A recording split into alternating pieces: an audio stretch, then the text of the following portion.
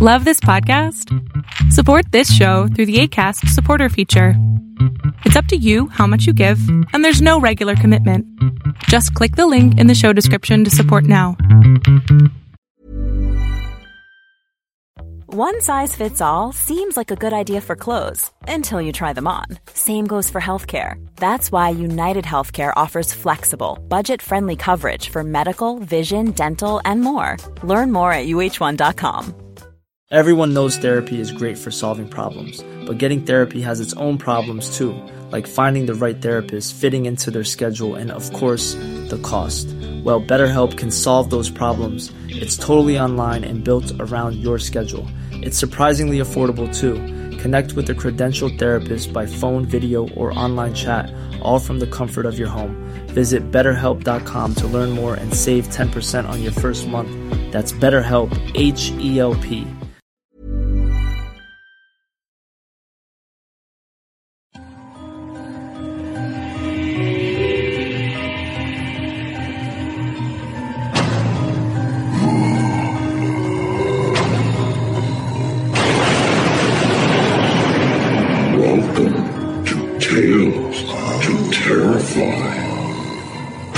Welcome to Tales to Terrify, part of the District of Wonders network, featuring Starship Sofa, Crime City Central, and Protecting Project Pulp. Everyone has a story in the District of Wonders. Come and find yours. Good evening, children of the night. Come in out of this summer heat. It does seem to go on forever, doesn't it? Mr. Centauro is still out taking care of himself, and that makes me, again, Stephen Kilpatrick. Speaking of Mr. Centauro, he reminded me that I had neglected to give credit to the artist behind our cover art for July, and now I will mend the error of my ways. Simon Allen tells us that the piece was made with 3D Studio Max, ZBrush, and Adobe Potato Shop. Or is that Photoshop? This image was inspired by Arthur Macon's novella, The Great God Pan. Macon's work is like classy, Victorian Lovecraft. Pan is not the cuddly, randy little scamp of Greek fable, but an amoral, shape-changing being that lives in the larger universe beyond what our minds and senses can conceive. He first heard of Macon through Tales to Terrify, for which he is eternally grateful. Mr. Allen goes on also to tell us that he is a CGI artist and maker of 3D printed jewelry, most of it manly, inspired by weird fiction, sci-fi, and horror. He thinks they are things that Tales to Terrify listeners would like, and they can have a look at surfacedefect.com or facebook.com/surfacedefect. And after giving a look at the items myself, I think I'd agree with him. The links will be in the show notes. He also lives in dirty old London town with his wife and daughter, and unusually for a Tales to Terrify submitter, no cats at all. Speaking of which, I feel like I'm forgetting something. Ah, yes, Mahler, the ink-black cat of the Nook. Mahler needs fed. While I'm tending to that, take a seat, get comfortable. We have 2 stories for you this evening. The first of which is by Tim Waggone. He's no stranger in these parts. In fact, we heard from him just a couple weeks ago with the story Picking Up Courtney. Tim Waggone wrote his first story at the age of 5, when he created a comic book version of King Kong vs. Godzilla on a stenographer's pad. It took him a few more years until he began selling professionally, though. Overall, he has published close to 30 novels and 3 short story collections, and his articles on writing have appeared in Writer's Digest and Writer's Journal, among other publications. He teaches creative writing at Sinclair Community College and in Seton Hill University's Master of Fine Arts in Writing Popular Fiction program. He hopes to continue writing and teaching until he keels over dead, after which he wants to be stuffed and mounted and then placed in front of his computer terminal. So, while I find food for Mahler, give a listen to Tim's Extern, originally published in Dark Discoveries. I think that it will be perfect dinner entertainment for anyone with a stomach for it. Mr. Dermot, your pancreas, please. Dr. Feculent held out his discoloured hand with its cracked, elongated nails, and scowled impatiently. Dermot was uncomfortably aware of all the other externs looking at him, more than a few grinning at his predicament. They all stood around a bed of rusty razor blades upon which rested the moaning, writhing form of something which might once have been human, but then again might not. It was the moaning which had tripped Dermot up. Dr. Feculent had asked him whether the patient was crying out in pleasure or pain. Dermot, unable to tell, had taken a wild guess and said pain. Obviously the wrong answer, or Dr. Feculent wouldn't be demanding his pancreas. Dermot had no choice. Burning with shame and anger, but determined not to show it, he reached towards the moist, quivering mass of organs which hung from the gaping, bloodless cavity which had once been his chest and abdomen, and slid his hand past his liver, under his stomach, and grasped the slippery prize that Dr. Feculent demanded as the price of Dermot's ignorance. He took a firm grip and pulled. His pancreas came free with a wet tearing sound like overcooked chicken meat falling off the bone. He held the organ out to Dr. Feculent. The doctor, a tiny, gnarled grey troll of a man with wisps of shadow where his legs should have been, snatched the pancreas away from Dermot. He popped the organ into his mouth, needing to unhinge his small jaw in order to accomplish this task, and swallowed. His jaw clicked back into place, and without so much as a last look at Dermot, let alone any comment on the flavour of his pancreas, Dermot thought sourly, he turned to another extern. "Miss Lavinia, can you tell us whether this patient—" One of Dr. Feculent's shadow wisps solidified long enough for him to kick the bed, the motion setting the bloody, shredded creature upon it to moaning even louder, "is expressing pleasure or pain?" Lavinia smiled, displaying an enticing array of yellow teeth jammed into sore, bleeding gums. "Pleasure, of course, but pleasure so intense that it might as well be pain." Dr. Feculent nodded, pleased. "Precisely right, my dear." Lavinia shrugged, the motion setting her exposed organs to bobbling. "Nothing to it, Doctor." She gave Dermot a sideways glance with her delectably bloodshot eyes. "All one has to do is listen." Dermot made it through the rest of rounds without losing any more organs, which was good, because after several weeks of training under the meticulous and exacting Dr. Feculent, he didn't have many to spare. When he'd first been accepted to study at the facility, he'd been thrilled, and determined to work as long and hard as it took to become a doctor, and he'd passed his first test as an extern, conducting his own evisceration, sans anaesthetic and instruments, with ease.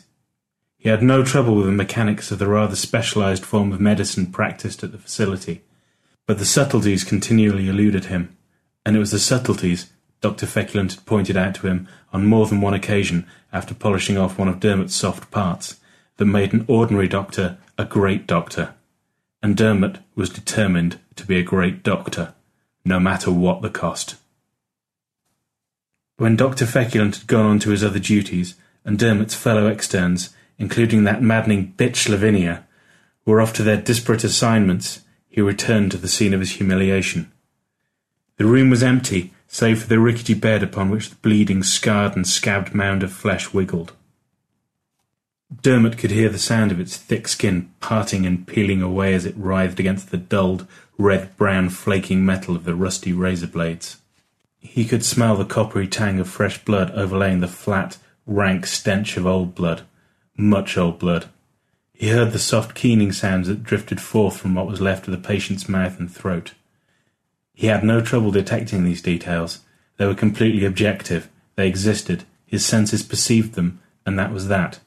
But to tell what the patient was actually feeling— He heard Lavinia's smug voice. "All one has to do is listen." He wished she were here so he could tear out her vocal cords with his teeth. But instead of swallowing her flesh, he swallowed his pride, and did as she had suggested. He closed his eyes, bent all his considerable intelligence and will to the task, and listened. As he focused on the patient's cries, more details became clear. A nearly inaudible wet clicking from somewhere deep inside, a soft flutter of decaying moth wings coming from the lungs, a slick sliding of sweat and blood-covered rolls of flesh. All these things and more he heard, but he couldn't hear what Lavinia had, couldn't hear anything that told him what the patient was feeling. His eyes snapped open. With a roar of rage and frustration, Dermot plunged his hands into the patient's boneless flab and violently worked the flesh back and forth against the razored bed as if it were a giant cheese grater. When he was finished, there was nothing left but greasy red hunks of meat, scattered and splattered about the room. "Well, I can't fault your enthusiasm, Dermot." The gore-covered extern whirled to see Dr. Feculent floating in the doorway. "I must say your bedside manner leaves something to be desired."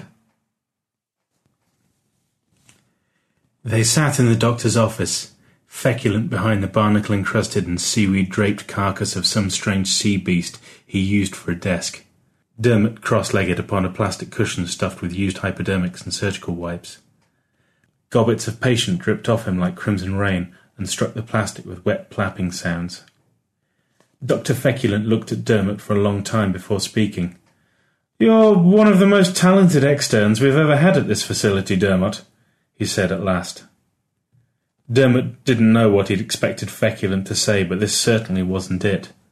The doctor plunged a hand through the hard hide of his desk and with a thick sucking sound pulled out a mucus-slick file folder.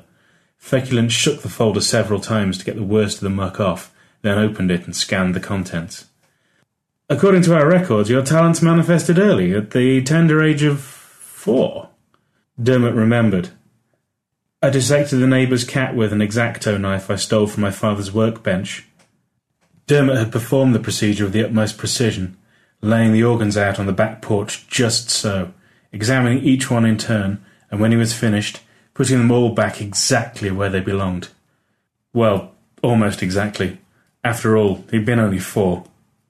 "You fulfilled your early promise," Dr. Feculent said, "eventually moving from cats to dogs, and from dogs to your siblings, and then to your parents. And once simple disassembly began to pale, after all, there are only so many ways to take something apart, aren't there? You started to, experiment. It was the result of one of these experiments which drew the attention of the local authorities to you, wasn't it?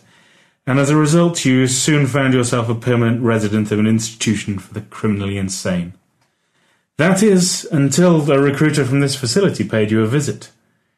We had heard of your work, and while your efforts were somewhat simplistic," Dermot scowled, "we thought them technically proficient enough to offer you an externship." Dermot had leapt at the chance, and the recruiter used the facility's connections to get him released. Feculent closed the file and jammed it back into the guts of his desk. He removed his hand and licked his slime-coated fingers clean. When he was finished, he smacked his dry, cracked lips and continued. "And now, here you are, Dermot. Your work above reproach on a mechanical level, but when it comes to truly understanding what it means to be a doctor..." Feculent trailed off, shaking his head.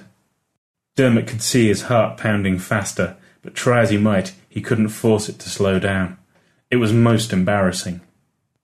"I'm afraid that, despite your skills, your future here is in doubt." Feculent considered for a moment. "Have you thought of taking up serial killing? It's not medicine, but I'm told it has its own rather pedestrian rewards." Fury washed through Dermot like a battery-acid enema. His heart pounded angrily, and he grabbed the throbbing organ and squeezed hard to calm it. "I was born to be a doctor," he said through gritted teeth. Feculent looked at Dermot, a dark, dangerous light flickering in the depths of his filmy white eyes. "That, my dear boy, remains to be seen." Dermot stalked the dank, winding corridors of the facility, pausing only to administer an occasional kick to a patient lying on the floor. How dare Feculent talk to him like that? Dermot was one of the most skilled externs the facility had ever seen. But that didn't matter, did it? Dermot thought bitterly. Not as long as Feculent had it in his tiny dog-turd of a mind that he was lacking whatever it was. He didn't understand it well enough to name it. No, despite Dermot's considerable skill, Feculent would bounce him out the programme. He'd made that quite clear in his barely veiled parting threat. And being bounced at the facility could mean so many things. So many dreadful things. But Dermot was determined. If he didn't have this whatever it was, then he'd just have to get it, wouldn't he? And he knew just the place. He found Lavinia in the maternity ward, helping Dr. Squibb jam miscarried fetuses back into their screaming mothers. He waited for an opportunity to speak with her, One finally came when Dr. Squibb shoved a little too hard and shredded a woman's lower torso. He dropped the fetus to the floor in irritation and called for an orderly to clean up the mess and deliver it to the cafeteria, and stomped off. Lavinia started to follow, but Dermot caught her eye and motioned for her to come over. As she walked, her exposed organs jiggled most enticingly, but Dermot didn't care. He had other things on his mind. "What do you want, Dermot? I've got to meet Dr. Rigger in the flensing room in 15... Lavinia was cut off in mid-sentence as Dermot slashed a scalpel through the creamy mushroom-coloured flesh of her throat. Thick, black blood gushed forth. Lavinia tried to stem the flood of ichor with her hands, but she might as well have tried to hold back the ocean armed with nothing but a sieve and a sponge. Dermot's cut had been too deep, too precise. It took a few moments before she lost consciousness and fell to the floor. The orderlies, who were busy cleaning up after Dr. Squibb's last patient, paid no attention. It wasn't their place, and besides, they had no sensory organs to speak of. When Lavinia's heart and lungs stilled, Dermot knelt beside her and readied his scalpel. Lavinia had the whatever it was. She proved that today during rounds. Now all Dermot had to do was find it and make it his. He began cutting. "Where's Lavinia?" Dr. Feculent asked in mild puzzlement. "It's unlike her to be tardy for rounds." The externs looked at each other, some shrugging, some shaking their heads. Dermot tried not to smile. Feculent looked at Dermot and frowned slightly. He nodded to the freshly stitched incision on Dermot's left temple. "Getting some extra credit work, Dermot?" Dermot kept his tone even. "Just trying to keep up with my studies, Doctor." Feculent humphed. "Very well, then." He glanced at his watch. "We can wait for Lavinia no longer. Let us begin." The first few cases they saw were simple ones. A pair of twins in the first stages of being returned to the single egg from which they had come, and a famous fashion model who was undergoing a reverse liposuction to receive the total amount of fat taken from all the women in the world who had suffered through useless fad diets and painful surgical procedures to try and look like her. Nothing particularly radical or challenging, and what few questions Dr. Feculent asked weren't directed to Dermot. But then the doctor led them to an area of the facility that Dermot wasn't familiar with. They walked some time in silence down corridor after corridor until Feculent had them stop before a featureless wooden door. "I have something rather special planned today." He gestured to the door. "Dermot, if you'll do the honours." There was something about Feculent's tone that Dermot didn't like, but he did as the doctor bade and stepped forwards to open the door. Inside, instead of a hospital room, was a yard. A tiny postage-stamp-sized yard before a humble one-storey house. A house that Dermot recognised. Dr. Feculent grinned. "Who said you can't go home again?" Dermot just stood, staring. He felt Dr. Feculent give him a shove, and he stumbled across the threshold and into the yard. "Go on," Feculent said, as he gripped Dermot's elbow and steered him forwards. Dermot was dimly aware of the other externs filing in behind them, but he didn't care. He was transfixed by the scene on the porch. A young boy, no more than 4, was hunched over something that Dermot couldn't see. But then, he didn't need to see it, did he? He knew what it was. A cat. Or rather, several pieces of a cat. Dr. Feculent continued urging him forward towards the porch. "I've planned a little surprise quiz for you today, Dermot." He pushed Dermot onto the front steps, then stopped. "Don't worry, the lad can't see us. This was a very important moment in your life, wasn't it? Perhaps, in many ways, the most important." Dermot nodded as he watched the little boy he'd been go methodically and coldly about his work. Feculent went on. "It was the day your skills first blossomed. But the medicine we practice at the facility is about so much more than technique. There are many, many ways to cause simple physical pain. However, there are an infinite amount of ways to torture and degrade the spirit. To accomplish the latter, a doctor needs more than the ability to put together and take apart fleshy tinker toys. A true doctor needs empathy, Dermot. The ability not just to feel pain, but to understand it, inside and out." Dermot couldn't take his gaze off his younger self, but he heard the grin in Feculent's voice. "Only when one truly understands pain in all its myriad glory can one effectively engender it. Only then can one become a true doctor, in the fullest sense of the word." Feculent stepped, or rather drifted, up until he was positioned directly next to Dermot.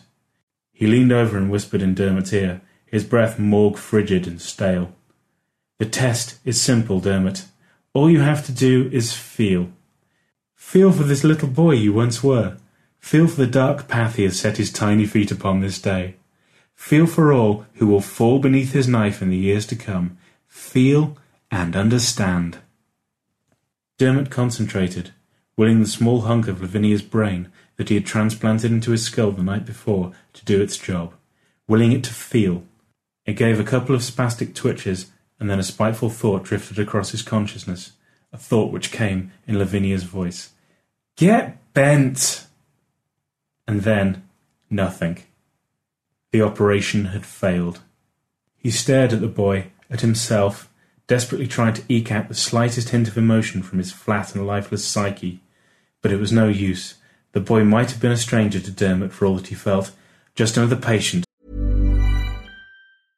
Everyone knows therapy is great for solving problems, but getting therapy has its own problems too, like finding the right therapist, fitting into their schedule, and of course, the cost. Well, BetterHelp can solve those problems. It's totally online and built around your schedule. It's surprisingly affordable too. Connect with a credentialed therapist by phone, video, or online chat, all from the comfort of your home. Visit BetterHelp.com to learn more and save 10% on your first month. That's BetterHelp, H-E-L-P. Quality sleep is essential. That's why the Sleep Number Smart Bed is designed for your ever-evolving sleep needs. Need a bed that's firmer or softer on either side? Helps you sleep at a comfortable temperature? Sleep Number Smart Beds let you individualize your comfort, so you sleep better together. J.D. Power ranks Sleep Number number 1 in customer satisfaction with mattresses purchased in-store. And now, save 50% on the Sleep Number Limited Edition Smart Bed for a limited time. For J.D. Power 2023 award information, visit jdpower.com/awards. Only at a Sleep Number store or sleepnumber.com. Hiring for your small business? If you're not looking for professionals on LinkedIn, you're looking in the wrong place. That's like looking for your car keys in a fish tank. LinkedIn helps you hire professionals you can't find anywhere else, even those who aren't actively searching for a new job but might be open to the perfect role. In a given month, over 70% of LinkedIn users don't even visit other leading job sites. So start looking in the right place. With LinkedIn, you can hire professionals like a professional. Post your free job on linkedin.com/people today. Another piece of meat for him to work on. Dr. Feculent, Sorry, Dermot. I'm afraid you failed. He reached forward and gripped the little boy's neck and twisted. There was a loud crack, and the boy's eyes bulged, and then he fell limp. Feculent released the small corpse, and it collapsed onto the bloody form of the cat that the boy had been labouring over. Dermot still struggled to feel something, anything. Sadness, pity, fear, despair, but all he felt was a burgeoning anger. Dr. Feculent floated down the stairs and towards the open doorway, the other externs following behind. But Dermot stepped forward and knelt beside the still warm body of the little boy. He rolled him off the bloody, disemboweled cat and onto his back. Dermot then reached into the pocket of his lab coat and brought forth his trusty scalpel, which was still coated with the dried flakes of Lavinia's blood. He was a doctor, no matter what Feculent or anybody else said, and he could fix this. He could heal the boy, make it so he could feel. All it would take was a little surgical skill. He ripped open the boy's shirt and plunged the blade into the soft, virgin pink flesh at the base of his throat and made an incision. The skin peeled away to reveal not ribs, heart and lungs, but instead a vast, unending black void, an infinite expanse of pure and broken nothingness. And then the nothingness reached for Dermot. Dr. Feculent closed the door on the extern's screams. It's a shame Dermot didn't take my suggestion about serial killing. He might have been quite good at it. Ah well, shall we continue our rounds, people? The doctor drifted down the hallway, his students shuffling along behind. Delicious.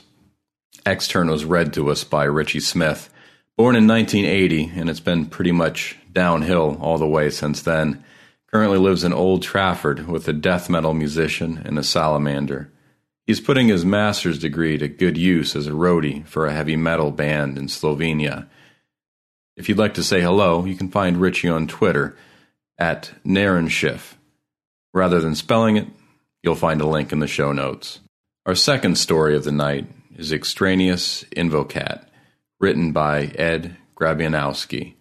If you are a podcast aficionado, you may hear Josh and Chuck of How Stuff Works sing the praises of articles written by the Grabster. That'd be Ed. In addition to How Stuff Works, his freelance writing can be found at io9.com, thesweethome.com, and gothic.net. In the show notes, you'll find links to both his homepage and also his Twitter account. And, without additional delay, Extraneous Invocat. None of these little incidents meant anything to me at first. I drew no connections. It started in the middle of a fall afternoon, sunny and crisp. We were packing up the apartment to move. After 2 years in the same tiny space, we were making a little more money and moving to a slightly nicer neighborhood. The living room was a maze of cardboard boxes, stacked and taped and labeled, or hanging open, half filled with the bits and pieces of life we'd collected over our few years together. Laura's boxes were neatly arranged in rows of paper-wrapped dishes, carefully catalogued books, tidily folded hand towels. The boxes I'd packed were filled with slowly growing mounds of old magazines, bits of electronic equipment, guitar picks. I walked in from one of the 2 bedrooms with an armload of winter scarves and hats. Should we keep these out, or do you think we'll manage to find them before it gets too cold out? I looked at Laura, who was bent over a box with her back to me. Sun shone through the wide front windows onto her long, dark, silken hair. She shuddered then. Not a physical shudder, not like a seizure. More like the twitch you see when the film is about to break at a movie theater. She flickered. I blinked, thinking something was in my eye.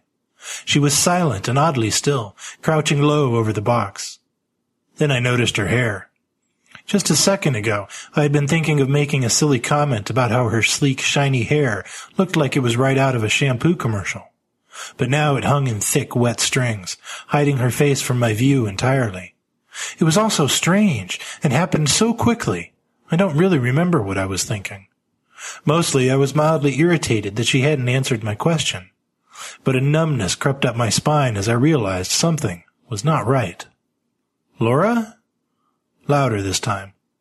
Perhaps she moved slightly. I wasn't sure, but she remained silent, and my vague feelings of strangeness escalated quickly. A note of panic crept into my voice. Laura, is something wrong? She let out a sound then that I hesitate even to think about, and words probably cannot describe it. The closest I can come is that it was a sort of clicking sigh. At that moment she shuddered, twitched again, and it seemed as though the room brightened.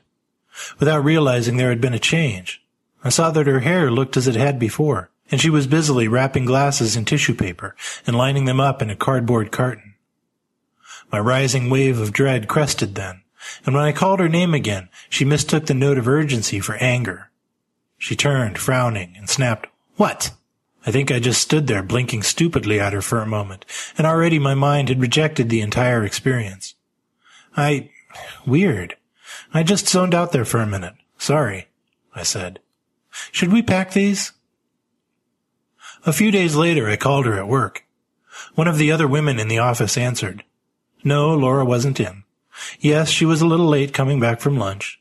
No, they didn't know where she'd gone. She didn't usually leave the office for lunch, and she was hardly ever late for anything, but I didn't think twice about it at the time. Later that week, I happened to thumb through a local newspaper, and a small article in the city news section caught my eye. Witness claims stranger walks downtown streets. A homeless man was attacked on the city's west side yesterday afternoon, although police are having trouble getting a description of the attacker. Hale Thomas Donovan, 52, of no permanent address, reported the attack at 1:30 p.m. after passersby found him huddled on Dearborn Street, near the Squaw Island Railroad Bridge. He was yelling incoherently and was visibly terrified, according to the police report. He was treated for trauma and released from Sisters of Mercy Medical Center, although witnesses believed the man was not physically injured. In his statement to police, Donovan only said that he met a stranger under the bridge.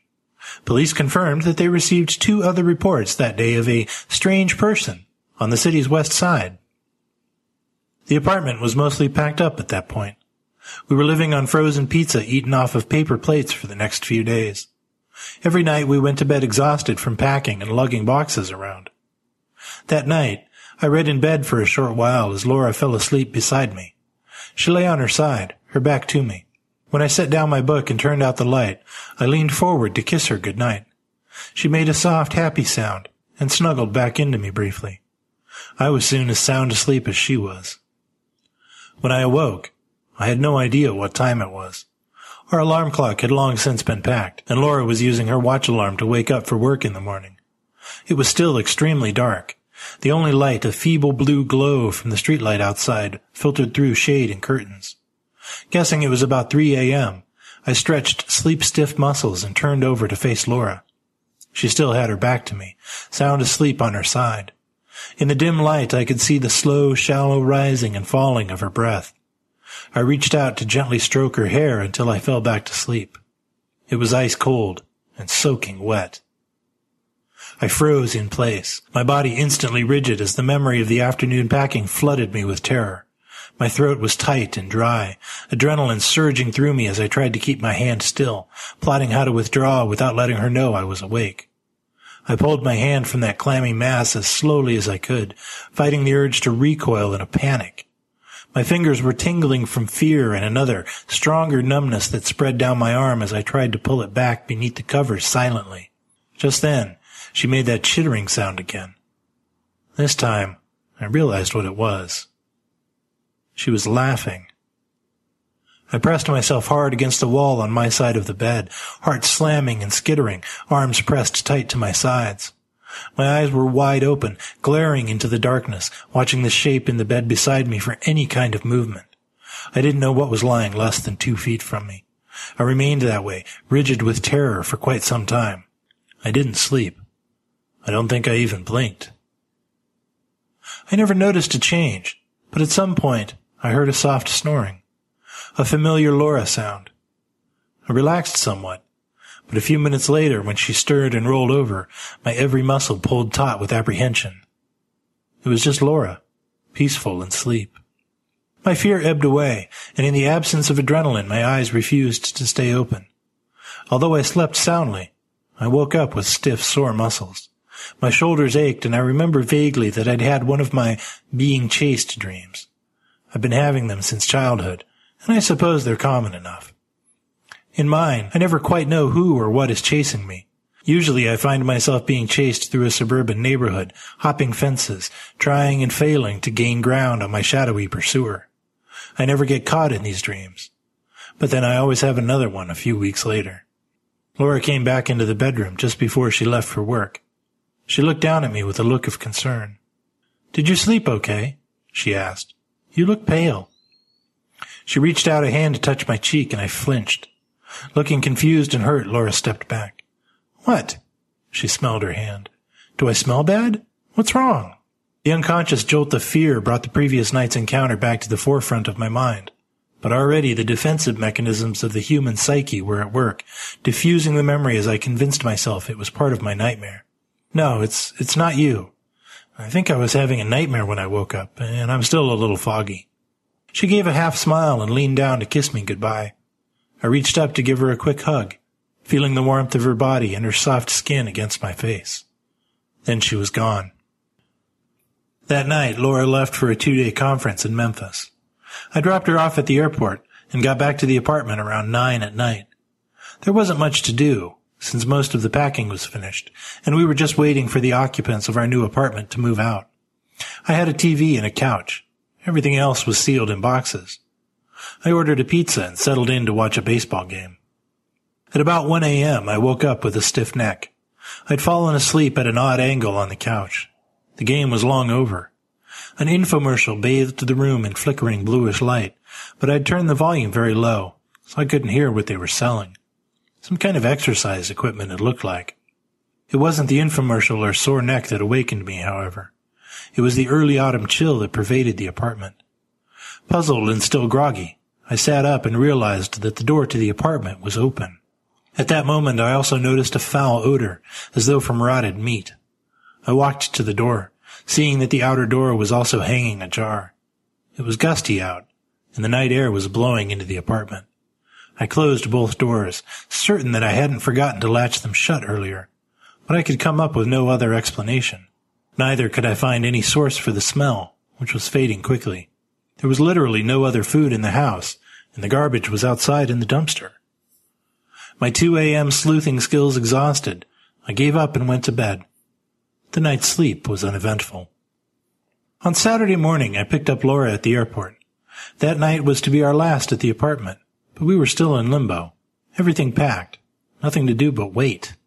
Even the cable had been shut off. We spent the afternoon and evening seeing a movie and having dinner at a nearby restaurant. The televisions over the bar, usually tuned to a ball game, were buzzing with news about a recent murder. An old woman had been found mutilated in her home. They kept showing footage of a man in a suit, a detective, I guess, walking out of the house with his hand over his mouth, his eyes wide with shock. Our spirits were subdued when we got home, and before long we went to bed. What happened that night? I thought it was the most horrifying night of my entire life. I was wrong, but at the time I couldn't imagine anything worse. It started out much like before. Something awoke me deep in the night. I had no sense of time, but it was very dark. I immediately knew something was wrong. I'd been having tense and disturbing dreams, partly from the news stories about the murder. Faceless men in suits were knocking at my door, walking around the house I was in, peering into the windows. But something other than a nightmare was contributing to my malaise. She made the sound. That laughter. That hideous, mind-wrenching sound no human could make. My body went numb with terror, and I gasped out loud. Again I shrunk to the far wall, pressed against it, my eyes frantically scanning the blackness for movement. I couldn't imagine passing another night like that, straining to hear, praying that nothing happened. But I felt the bed shift. A gout of cold air, reeking of rot, bathed my face. The shape in the bed beside me rolled over. If I live for 1,000 years, I will never forget that face. It was my wife's face, but corrupted, like my wife was being worn by something that was not the same shape. The mouth was stretched in a wide rictus, literally from ear to ear. An inner set of black, oily lips curled back in a manic smile, uncovering a row of impossibly large teeth. I could see things caught in those teeth. The eyes were huge, glistening black, no iris or pupil. The nose was distorted into a thin ridge of bone with narrow slits. The scalp and hair seemed to hang loosely, as if partially detached from the skull beneath. And yet the mottled gray skin of the thin neck disappeared into my wife's pale blue nightshirt. It was an obscenity. It was crawling across the bed towards me, unnaturally agile. Those eyes widened, the grin somehow stretching, the jaw working at a bizarre speed. Still that sound issued from its throat. I tried to scream, but my throat was clenched in terror. A hand gripped my shoulder, terrifyingly strong and cold as ice. Its face was inches from mine now, the mouth opening wide. It screamed at me. It was a shrill, screeching roar of deafening volume, so loud it made my eyes hurt. As it screamed, it shook violently. The cold, wet hair flailed and fell in thick ropes across the face, but the cold, black eyes stayed focused on mine. When I awoke, the room was flooded with sun. I have no idea what happened. I can only assume that I passed out from sheer terror. Laura was already up, showering. I went to the other bathroom to wash a strange chemical taste out of my mouth. In the mirror, I noticed that thin trails of blood had seeped from the corners of my eyes, then dried. Somehow I got through that day. I stayed busy with loading the moving van, unloading at the new apartment, unpacking. I avoided Laura. I didn't know what to think or what to do. I finally convinced myself that whatever had happened was probably related to the apartment itself. Since we were moving, I was escaping whatever it was. I woke up in the middle of the night again. We were sleeping on a mattress on the floor, surrounded by boxes. My heart was slamming in my chest as I looked at Laura. She seemed to be sleeping peacefully, lying on her side, facing away from me.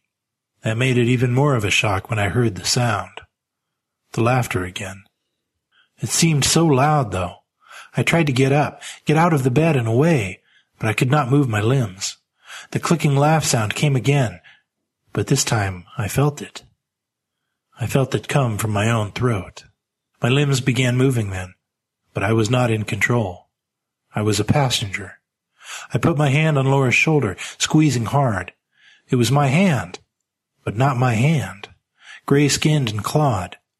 It woke her up. "Hey, ow!" as she rolled over and I began to pull at her shoulder, opened her eyes and screamed just as her arm pulled free. I could see clearly.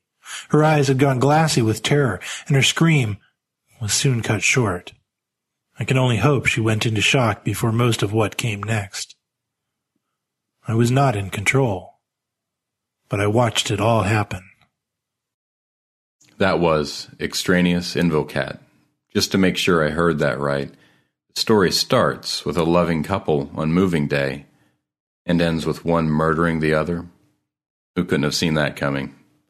Our second story is read to us by Jim Phillips, also no stranger to the Nook.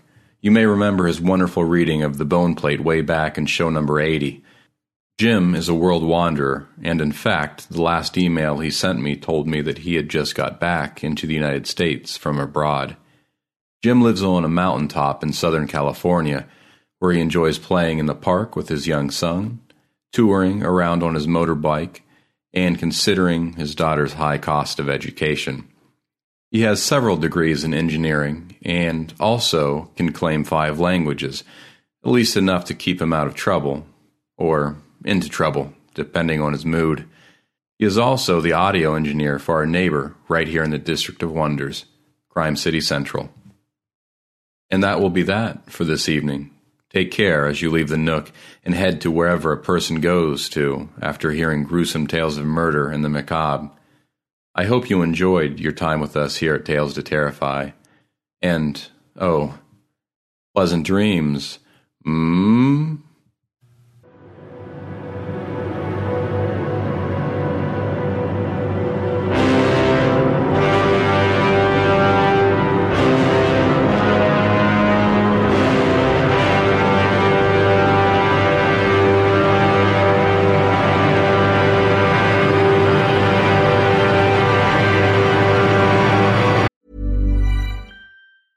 Even when we're on a budget, we still deserve nice things. Quince is a place to scoop up stunning high-end goods for 50 to 80% less than similar brands. They have buttery soft cashmere sweaters starting at $50, luxurious Italian leather bags, and so much more. Plus, Quince only works with factories that use safe, ethical, and responsible manufacturing.